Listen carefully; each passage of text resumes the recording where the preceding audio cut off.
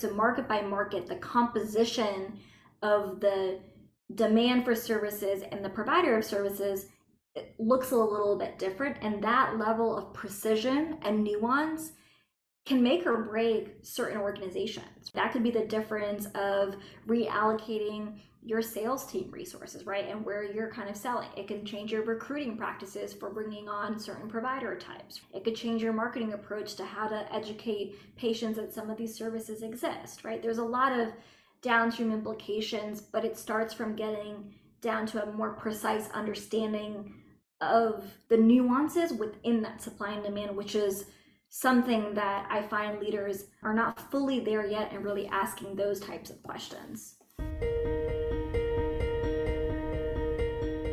Hello, everyone, and welcome to another meeting of the minds. Quick background for Sanjula. Sanjula Jain is a healthcare economist who advises C-suite and senior leaders in healthcare on how to best use data and economic insights. She's the chief research officer for Trilliant Health. She's a podcaster. She's one of the best data storytellers that I know, and she uses these insights to help leaders like you to challenge the status quo. Her recent report, Trends Shaping the Health Economy, Behavioral Health, combined data from commercial payers, Medicare, Medicare Advantage, and Medicaid for a thorough analysis across around 300 million people of the most recent behavioral health trends as of all the way up to this year. So among many things, the report covered how increased demand is straining the system and many of the disparities of that impact. Sanjula, I just want to start off a little bit on the personal background, because I know you have a really storied, a big story in leadership in market development, research, and health economics. And I want to zoom in a little bit on the healthcare economics piece. When going through this study, what kind of impact are you hoping to have on the healthcare industry by releasing this research and publishing? Yeah, so Chris, maybe to answer that, let me just zoom out for a second, because I think the kind of agenda that I have for all the research that my team and I put out, including behavioral health, there's kind of a central theme.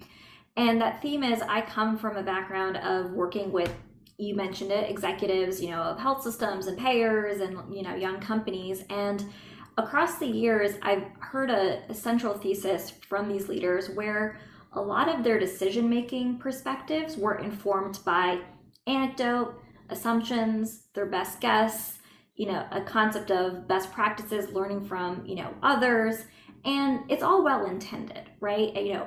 Healthcare is complicated, as we all know, and so there's a lot of change, there's a lot of complexity, and we're all just trying to navigate and grapple with all the different dynamics and headwinds that are coming at us. But the way in which we are synthesizing and trying to contextualize, okay, going forward, how do we prepare for the future, right? If I'm going to make this investment in a teletherapy, program, right? What is the potential ROI on it? Or what do I know about the potential patients who are likely to consume it, right? And we all make, our best informed, decisions around, let's assume X% of the population has this condition, and so therefore they're likely to use it, right? That's kind of been the way in which we kind of operate. And I always felt that, well, there has to be something more rigorous. And so to my health economics background, right, I trained in academia, I still teach part-time over at Hopkins, right? So I appreciate the rigor that a lot of my academic colleagues are putting forward and really studying things at a national level or policy level to really understand what's happening in the environment. The limitation, though, in kind of the academic policy world, probably two things, right? One is recency. It's no surprise that healthcare data has a huge lag typically in the industry, right? So when I was in academia, I could be publishing a paper on Medicare policy or telehealth or behavioral health, and I'm still looking at 2 years old data, right? Then by the time you go through the peer review process, you're looking at really 3 or 4 years out by the time you're actually reading it. Then you take into the factor that most executives who are making these decisions that have the ability to make our healthcare system better, do they read JAMA and others? For sure. But is that their primary reading source day to day? Not exactly. So my mission has been to try to bring some of that rigor and scale to some of those academic research principles in a way that is more relevant and kind of actionable for executives. And so the behavioral health report really is part of an ongoing series that my team and I kind of put together.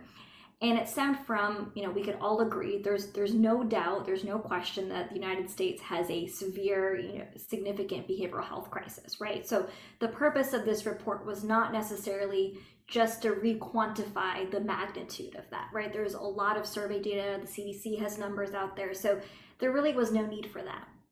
But one of the gaps that we observed was, well, okay, we have this crisis, we have finite resources. Where is the puck headed, right? What is the magnitude of this issue? What is the rate of change? Are there any changes in behavior at the provider level or patient level that might be indicative of things that might signal where things are going forward? So the premise of the study really is taking a longitudinal view to track patients or individuals that are getting behavioral health care in this country before the pandemic, so from kind of 2019 through 2022, and to really look along those stages of their journey. What are they doing differently? What has changed? What has grown? What has amplified? And really just give the market and the industry a baseline to really kind of take a step back and say, okay, what do I think this might mean for the future, and where do we go from here? The report is organized into 3 sections: supply, demand, and yield. And at the end of the day, we're all trying to improve the health of Americans, but we also have finite resources, right? And there's economic considerations we have to factor into how we, juggle these priorities and what we can do. And so the trends really kind of take that, from a demand perspective, what are the diagnoses? What are the conditions? What are the patient preferences for settings of care that's really underlying the demand for behavioral health care service use? But then look at that in tandem with, well, are there supply side trends that are maybe different, right? Or what are we seeing in terms of, behavioral health providers delivering care versus primary care? What's the role of new entrants versus traditional health systems, right? Is there a difference by geography in both supply and demand trends? And then, of course, as we all know, the intersection of that is really your yield, right? And so what ultimately influences supply and demand are cost of care and price, and a lot of the policies that we're all kind of operating within. And so that framework, I'm hoping, gives folks a lens to inform your own opinions. So if you are an organization really focused on the supply side of the equation, you're probably going to really resonate with the supply side. But my caveat is, it's really important for you to still have familiarity with the things that are happening on the demand side too, because I think one of the challenges we have in healthcare is we tend to think a little bit in our own silos or focus on our piece of the equation. And this is really meant to hopefully, help you zoom back to say, oh, look, these are our challenges and our realities. I have to solve that in the context of what's happening on this side of the equation as well. Great. And to help illustrate more around that equation and this overall structure that you're taking, could you give us an overview of some of the key findings across those 3 buckets that you mentioned? Sure. So I think the first finding, no surprise to anybody here, is that we've seen a shift in setting of care in which Americans are receiving behavioral health care services. And that primary shift we see is towards virtual care and telehealth. That's probably an obvious finding. That said, the reason I share that is because when you start unpacking that trend further, it's interesting to start looking at, okay, what are some of the downstream implications of that? The related findings, and we'll connect the dots on this in a little bit, is, well, for starters, we're seeing that more Americans are using medication for behavioral health than we've seen previously. We are seeing younger Americans not only present with more diagnoses, right? So individuals under the age of 18 relative to the entire US population have a disproportionate share of eating disorders and depressive disorders. The younger American population is disproportionately affected, and that medication trend also applies to them.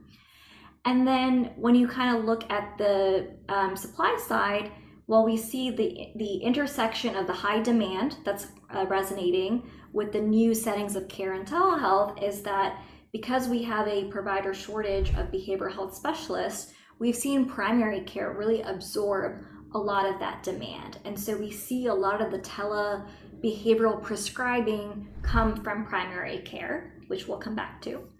And then on the yield side, the third piece is when you start looking at those longitudinal journeys, what really emerges is that while the incremental cost of delivering certain parts of behavioral health care, right? Like, so if you use a virtual care therapy session, right, the economics of that are kind of favorable relative to an in-person, visit in terms of the cost of care.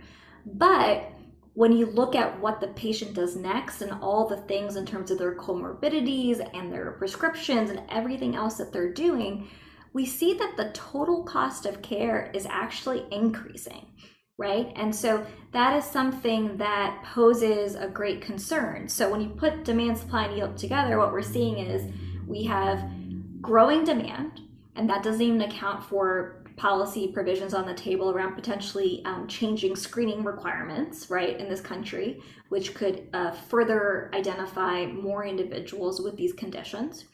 Constrained supply, right, and even though the new entrance in telehealth has been a way to scale some of that supply still can't meet the demand, right? So we still have a mismatch there. And economics 101, right? When we have demand exceeding supply, what happens? Price and costs go up, right? And so it sounds really basic, and there's a lot of individual findings within all of that, but that is something we really haven't talked about as a nation from a policy perspective, a public health perspective, a care delivery perspective of how do we start curbing? We already have an unsustainable healthcare system, right? From a cost perspective, let alone health burden perspective. And so if we are already seeing costs going up, which we can kind of pinpoint to some of these pathways, and we know we have high demand, what do we do to start paring that back from the health burden and cost burden perspective?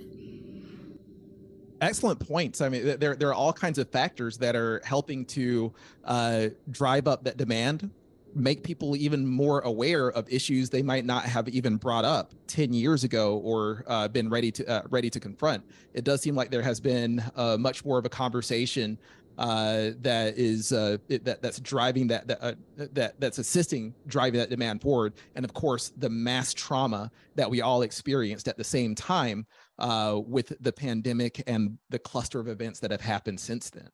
One of the more disheartening findings kind of early on, before we actually formalized the study, right, is something connecting the dots between pharmacy trends and medical trends, right? So to that point, we saw during the pandemic that there are more prescriptions for Adderall than there are diagnoses for ADHD, right? So that's kind of interesting. I'm not a clinician, I have to preface that, but just looking at that from a data perspective, I say, well, okay, I can probably explain that from a pandemic perspective, right? We were all forced into our homes, children were doing, homeschool, we're all working remotely, and there were a lot of pressures and changes to how we learn and think and process and focus. So we could probably see why the use of Adderall went up, right? Like, you can explain that from a demand perspective.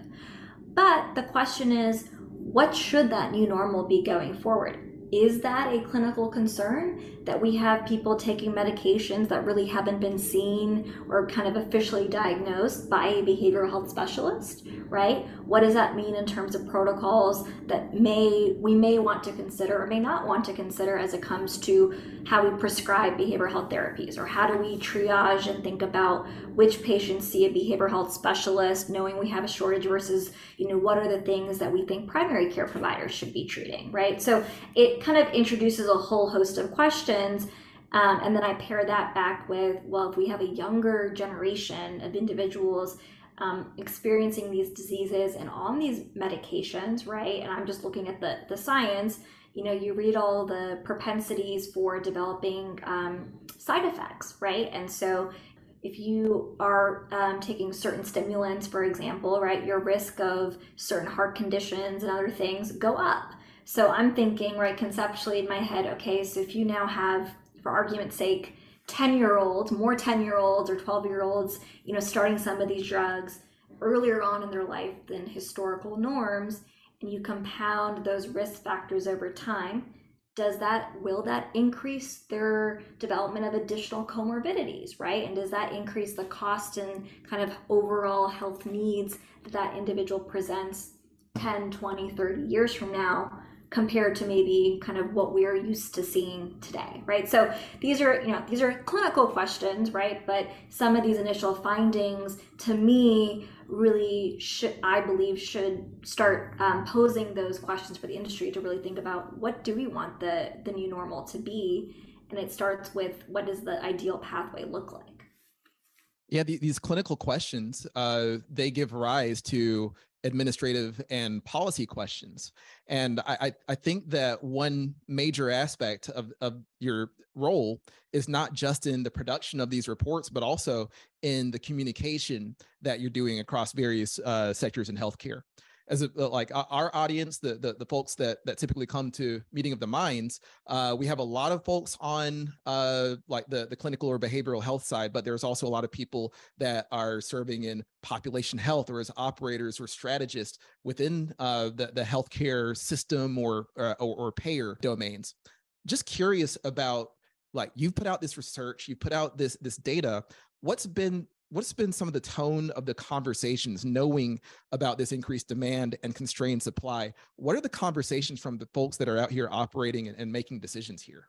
I'm not an expert, but from what the data shows, the reactions I've gotten from the industry is, okay, wow, despite being an expert and despite, thinking about behavioral health every day and either building a product for it or thinking about, the payment model for it, I had not really connected some of these dots, right? And in isolation, the fact that demand is going up makes sense.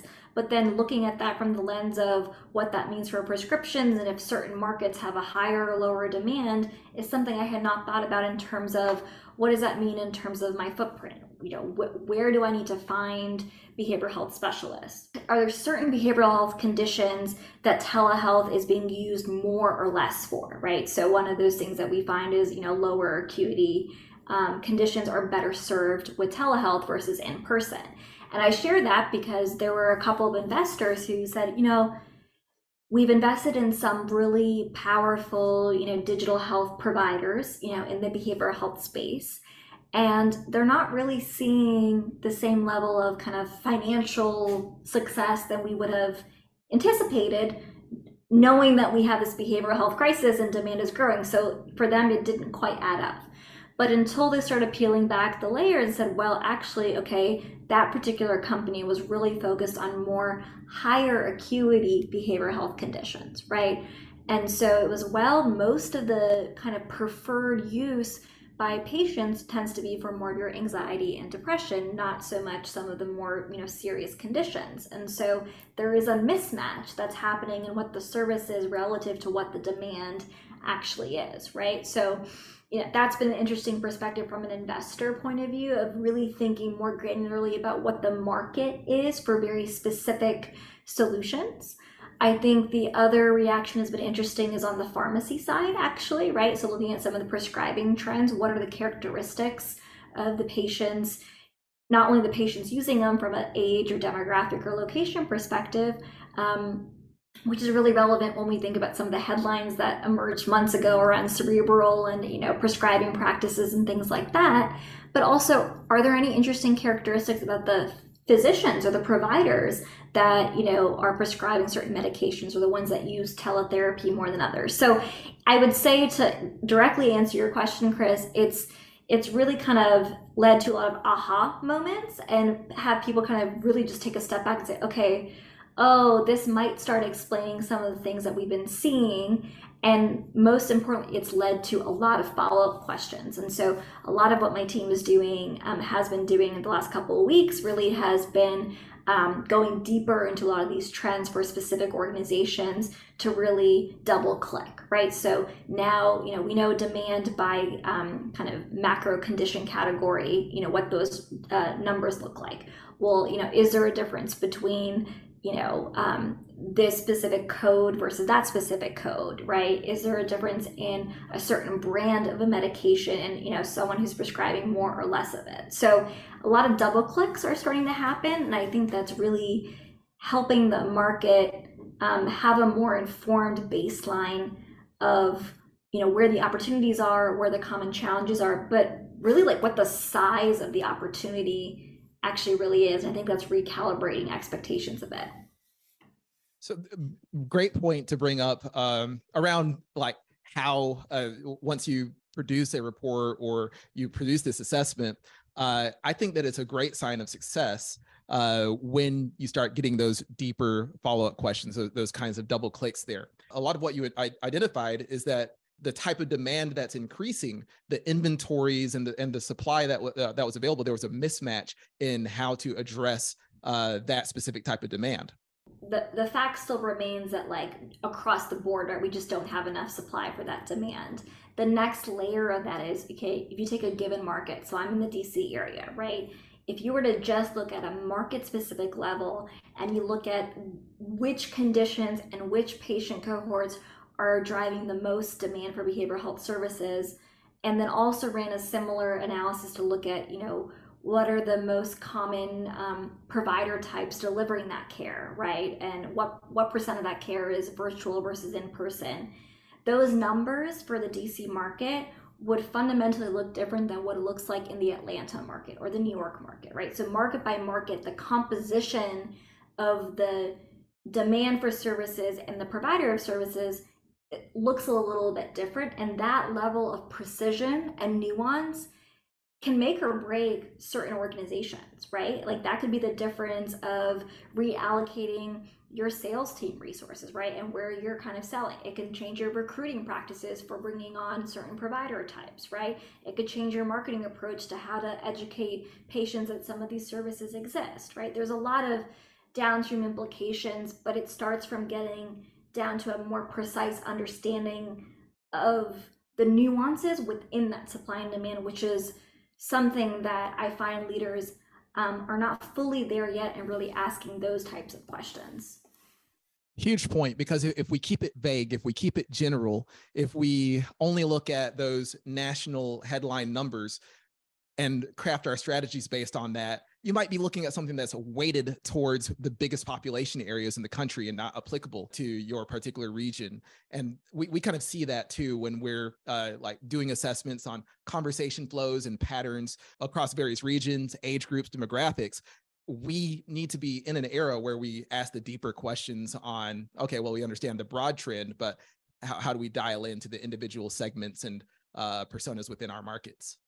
Yeah, and I think, it goes back to like public health and like pop health things that we've been talking about for over a decade, right? Like we all say healthcare is local, right? We all talk about the communities we serve, but yet we're not really applying that principle to how we're really looking at data to make some of these decisions, right? And so, I started by saying I don't even think we have a good understanding as a country of the national baseline, right? And kind of connecting those dots. So you first kind of have to have an understanding of what's happening there and then peel it back to a regional view and then look at from a benchmark perspective, right? Are you in a market that is on par with other markets, or are you, above average or below average, right? Are there certain things that are common between, certain markets that maybe could facilitate learnings or identification of certain strategies that work, better or worse for that specific patient population, right? We know that how we might manage the behavioral health care of a specific age cohort is going to look very different than another age cohort, right? But that age cohort could have differences by ethnicity or gender or other things, and right, there's so many layers to this that we can make a lot of assumptions around, and I think that's another mistake we make, right? I hear a lot in the market of, okay, well, for our Medicare population versus our Medicaid population, we'll think about it this way versus our commercial population. We can't think about populations and strategies just from a payer segment perspective because there's so many more layers beyond that. Yeah, it really hurts my heart a lot of times when I see the nature of different strategies and approaches based on payer population, income, and things like that. You've done a great job in terms of taking really complex data insights and making them really accessible within that guide, within the behavioral health trends guides. I wonder, just in your conversations and your interactions with healthcare leaders, what are some skills that leaders should be thinking about leveling up? Like what to be able to understand and work in more of a data-driven world, which not all of us have been trained in, not all of us have that background. What are some skills that can help leaders to start making better assessments and decisions from these data-driven approaches? Yeah, I think the disconnect, if I can be so bold to use that word, comes from kind of this misconception of buzzwords, right? And so most executives I talk to, and I'm sure Chris, you come across this as well, they all say, of course we're data driven, right? We have so much data and we think about it this way and we do it that way, right? So I think when we say data driven, you know, everyone has data in their organizations, right? And how we use it and how we think about it is one thing. But I think what I see as kind of really differentiating the more progressive leaders in the space who are really connecting that to strategy and decisions are those who are actually not taking things at face value, right? So let me give you a little bit of a broader example than behavioral health. So around the telehealth times, right? Most CEOs of health systems that I would talk to at the time would say, oh yeah, our volumes in our organization are, 300% greater and all of that stuff. So, it's going up and so therefore we're doubling down on it, right? Like they would cite numbers that are either limited to their organization or, something they saw in a headline, right?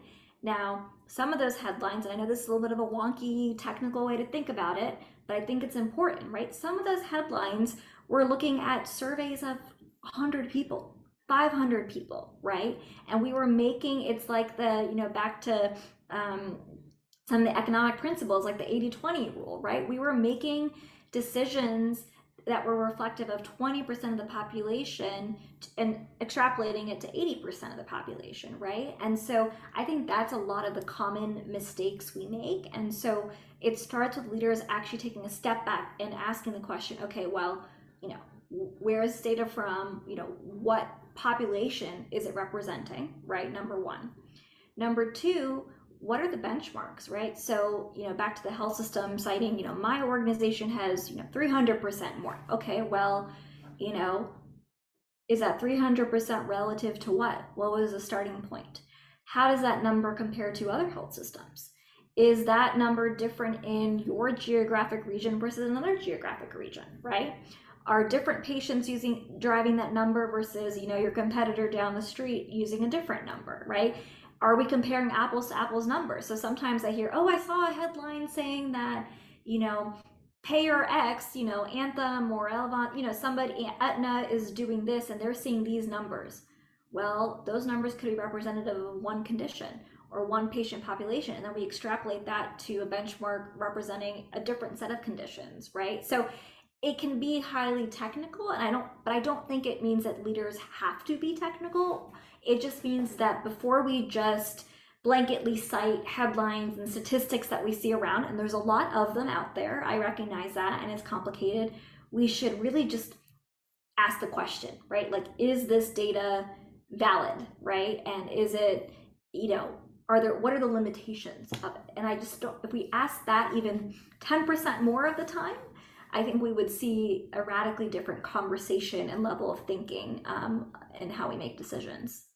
100%, Sanjula. And I think a lot of this is about confidence too, because there might be some explanation or something that might not sit well with the leader, but they've been ingrained with this message, oh, I have to be data driven. But not being a data professional, not having that background, they might be afraid to speak up and ask the deeper questions about, well, how is it, like, is this applicable to our market? Part of the conversation that we were having earlier was around how a DC strategy might not be applicable in Atlanta. So maybe there's a step above data driven where we get back in the driver's seat and be data informed and understand how to ask the right questions. I think that's very well said. The other thing you got me thinking, I'll share something that just happened over the last month or so. So I've been on the road, as you know, speaking with a lot of different organizations, providers, payers, technology organizations. And I will tell you that there are some instances where I will, run an analysis showing how that organization is performing, right, on X metric, or it could be their market share for behavioral health or things like that. And sometimes the leadership will say, well, that's not what we see. And so we'll go through the specs of, how they calculated their numbers. And I go back to sample, right? Sometimes they're calculating things based off assumptions and not having full visibility, right? So we reconcile the numbers and they'll say, and usually the number I'm showing shows a lower number, right? Like signaling some lower performance. And sometimes leaders will say, well, I can't really show that to the team because it's going to change the strategy or what we decided 6 months ago, and we're going to press forward. And I hate to say that out loud, but that is very much something I hear more than once. And I think that goes back to, we're moving fast. There's a lot of responsibilities and tough decisions, that our leadership have to take into account. But we also spend a lot of time making these plans. We do strategic planning once a year, and then we're not really tracking a lot of these things and seeing, have assumptions change? Should we adjust in real time, right? I see this, being in DC, I think a lot about policy, right? We saw this during the pandemic, right? With telehealth, it's like, oh, we saw this peak go up here, so we're going to make some, think about it this way. But we haven't really looked at saying, well, and is that a permanent change? Is that a temporary change, right? What does that mean? What did the level of utilization change when we made this policy provision versus this one? Instead of waiting 2 years to go analyze it retroactively, like to be tracking it even at a quarterly level. So I think it's being informed. I love that. But I also think it's the willingness to go back to your team and say, hey, maybe this picture doesn't look so great, but what are we going to go do about it? Because the reality is it probably isn't a good picture half the time, but that's how we're going to make the change, right? We have to be honest with ourselves of where we actually stand. And I think that's step one. Yeah, that's a leadership lesson in general, is to not blind yourself to the real world just because of past investments. And we could keep going on this topic, but I want to maybe pull a little bit of a layer back too, because we have the ability to ask these questions and interrogate the data and sources and everything like that. But there's a problem that happens when you do something and it confirms something that you already believed and you think that it's answered and you move on, that confirmation bias. How do you avoid the temptation of just going down the path of something that already confirms your beliefs? I could argue you could find some source to validate almost any viewpoint out there, right? And so it's a matter of go find the counter opinion, right? And go get 20 opinions or go get 20 sources on the same topic. Think about it from a different stakeholder perspective, right? So you might have found a finding or a data point that validates, what you think your direction or your assumption is, but maybe if you take a different lens and thought about it from a competitor point of view or a different stakeholder, you might come to a different answer, right? And I always think about, how would somebody try to poke holes at this, right? What questions would they ask that I would have to defend, right? So I think it's getting a lot of inputs, whether it's talking to people as well as getting hard data from multiple sources and questioning the methodology and trying to put them together, right? That's a lot of what my team and I spend time doing, is we reconcile 20 different studies on the same topic. And we're like, this person came up with this number, this person came up with this number. Can we really compare these two numbers, right? Like, what are the pros and cons and the sample size and things like that? So I think it goes back to what we talked about earlier. Well, I hope that people watching can come away with a sense and a confidence to ask more questions and interrogate much deeper. What's your advice to people that are working in these teams that want to bring more data-informed leadership to the table? It's interesting. Couple of years ago, I remember sitting down with an executive at a large retail, organization that we know very well. And he had said, in every meeting that we had, whether it's an internal team meeting or a weekly leadership meeting, we all start the meeting going around and we have to share, we have to use data to give our progress update, right? So, last week sales went up X% and we saw returns by this, and this is what we know about the customers who did for this return, right? Every single person or functional area had to communicate with data, right? And so that got me thinking, we don't really do that in healthcare in particular, right? And so my advice would be, I think we have to lead by example, right? So back to what I do. I don't have an opinion on how we solve the problem right now. I'm not an expert in operational how to execute the strategy, but I can provide the information to how people think, right? And so I think it's the same mindset of, if you feel confident in the number and the factual base that you're putting forward, pose it back as a question. Say, this is what we're seeing. These are some of the things I think it could mean. These are the things that it could not mean. These are the strengths, these are limitations. What do you all think, right? It's kind of framing a lot of the data and the evidence in a way that'll get a conversation going. And it's really just it's a thinking exercise, right? And some people might poke holes at it, some might challenge it, but there's going to be someone who's going to be like, even if they don't say it, it's going to change how they're thinking, whether it's subconsciously or consciously or in that moment or, a week later. So I think, it's easier said than done, but I think it's just leading your conversation or supporting your viewpoints with data points where you can, and pose the questions back. We just have to understand that the quality of an organization depends on the quality of the decisions that underpin it.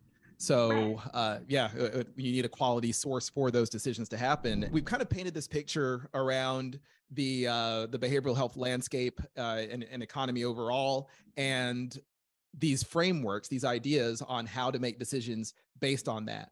Could you talk about how organizations should monitor their own success? Like, are these decisions actually working? Are we doing well and performing in the market? I think that the starting point is, what is the objective, right? So who is our customer, right? And I know we all have standard measures that we're used to thinking about, right? The balance sheet, revenues, if you're in the provider business, you're thinking about HCAHPS and readmissions, right? Like, we all have, healthcare has a lot of measurement systems and metrics, right? And I would say put that aside for just a second. Put away all the traditional measures that we're expected to produce, right?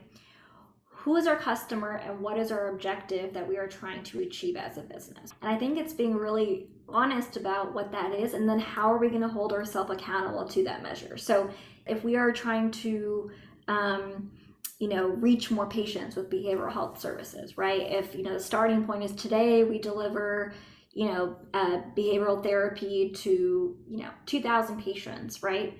Have we grown the number of patients we're seeing, right? And actually put that as a benchmark. It's like done immediate, right? Structure, process, outcomes, right? What are the mediating factors that we're developing strategies around to get the outcomes we're trying to do? And then how do we measure if they're actually working, right? So if we're trying to look at engagement, right? We want patients to see their provider multiple times to have continuity of care.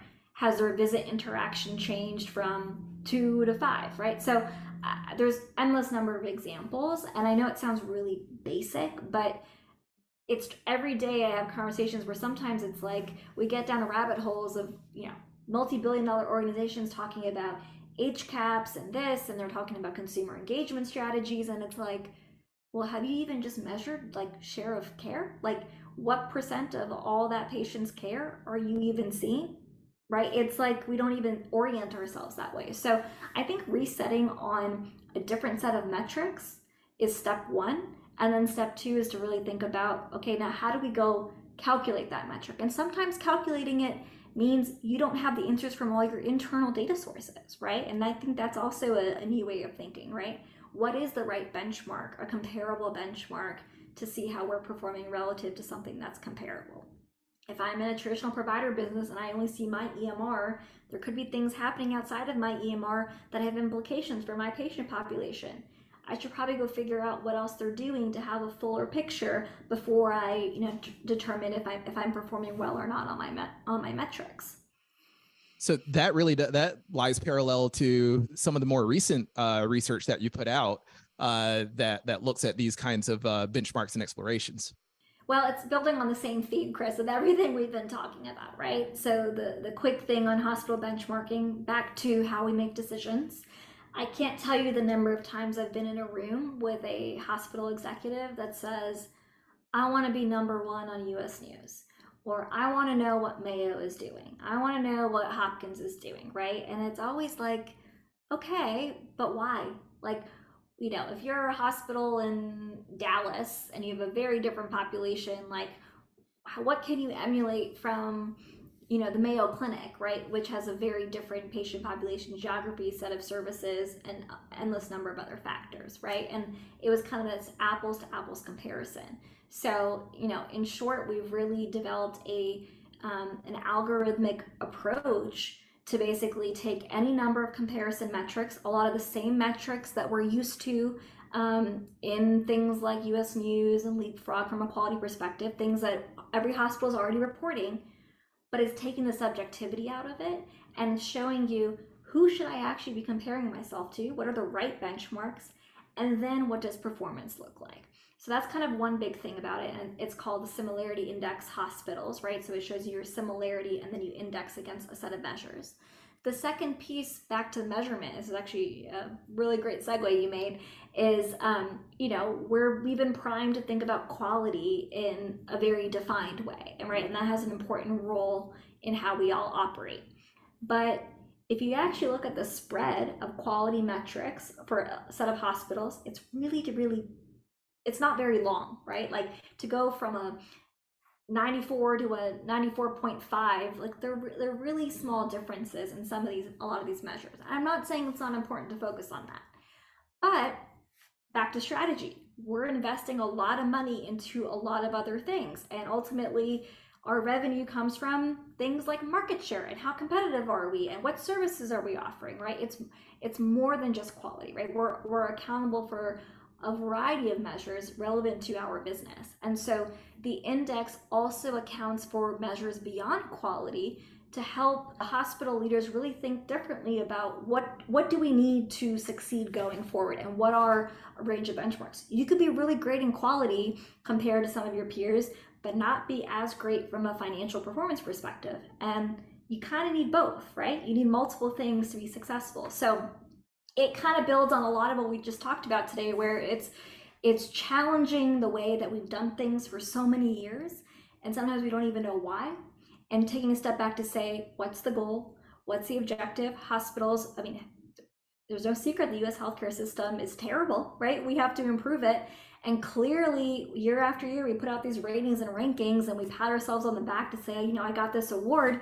Did it actually make a difference? We're sitting here talking about how to improve the healthcare system, right? So let's flip it on its head, and let's try some new things and make it more data driven to really get folks to challenge their assumptions and get out of their old, anecdotal ways, and see if that will help give a more tangible way to track, are you improving and where should you focus your efforts? And speaking of flipping it on its head, that really that kind of plays into a question we just got from the audience, which was just around, in these conversations with leaders and executives, was there anything that gave like a hint of optimism at like how people are making decisions, or any kinds of changes people are making based on this data?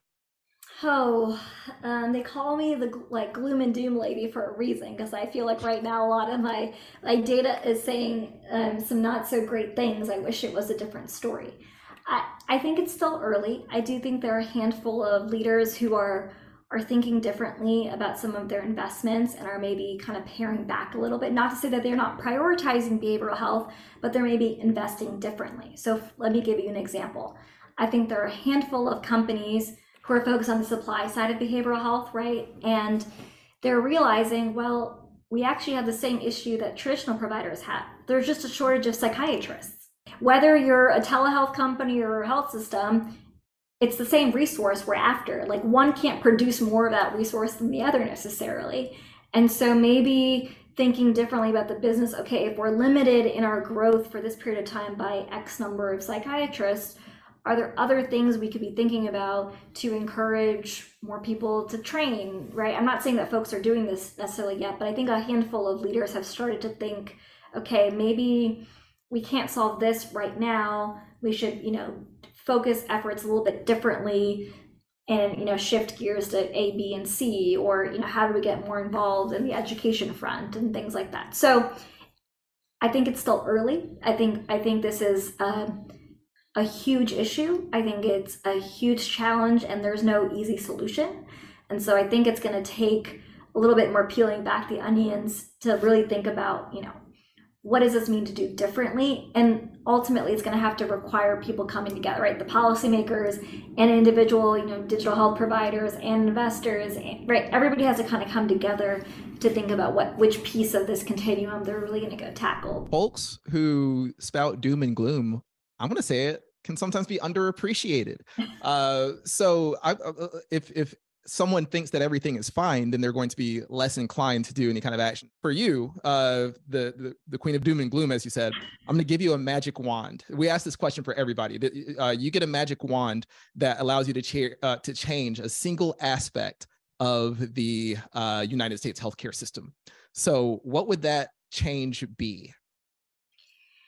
I think that a mentor of mine had mentioned this, that, the system is working the way that it was designed, right? Which is an interesting thing to think about. And a lot of that comes from the policy structures and the incentive structures we have in place. And we'd have to spend 3 hours unpacking that alone, Chris, right? Whether it's things that we have around MLR provisions and what that means for what insurance companies can do, or how we determine RVUs and billing, or even some of the value-based payment models and how those are designed, or HCAP metrics, or how we develop employer, health benefit networks, right? There's endless number of examples of the policy incentives and the payment structures have manifested in the way that they were really intended to work in pieces.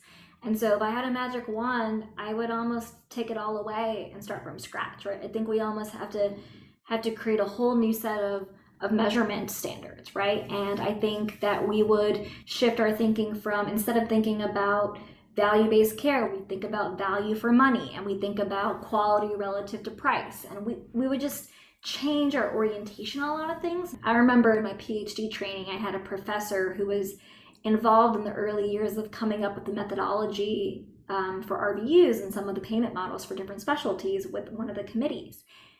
And he had said that there were points in the conversation where you'd have, physicians and specialty groups around the table, and they would say, oh, I use more of my brain, or went through more schooling to be a neurologist or a cardiologist versus primary care, so my rate should be higher. Now, this is anecdote. I heard this from a secondhand story, right? But that kind of stuck with me of, how do we make that decision? What maybe worked back in the day, does that really still hold true today? Now we have a primary care and behavioral health crisis. What does that mean for the payment model and how we incentivize individuals to go into these professions, right? So we could spend hours on it, but I think it really would be starting fresh on some of the reimbursement and financing structures that we have today.